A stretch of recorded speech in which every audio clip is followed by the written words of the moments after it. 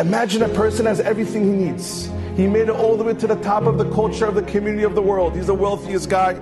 He comes from a poor family. This guy made it all to the top. He forgets everyone around him. He forgets his community.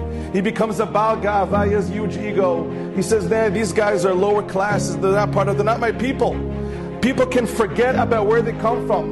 And more than that, people don't want to leave their comfort zone where they're so comfortable, like Moshe Rabbeinu.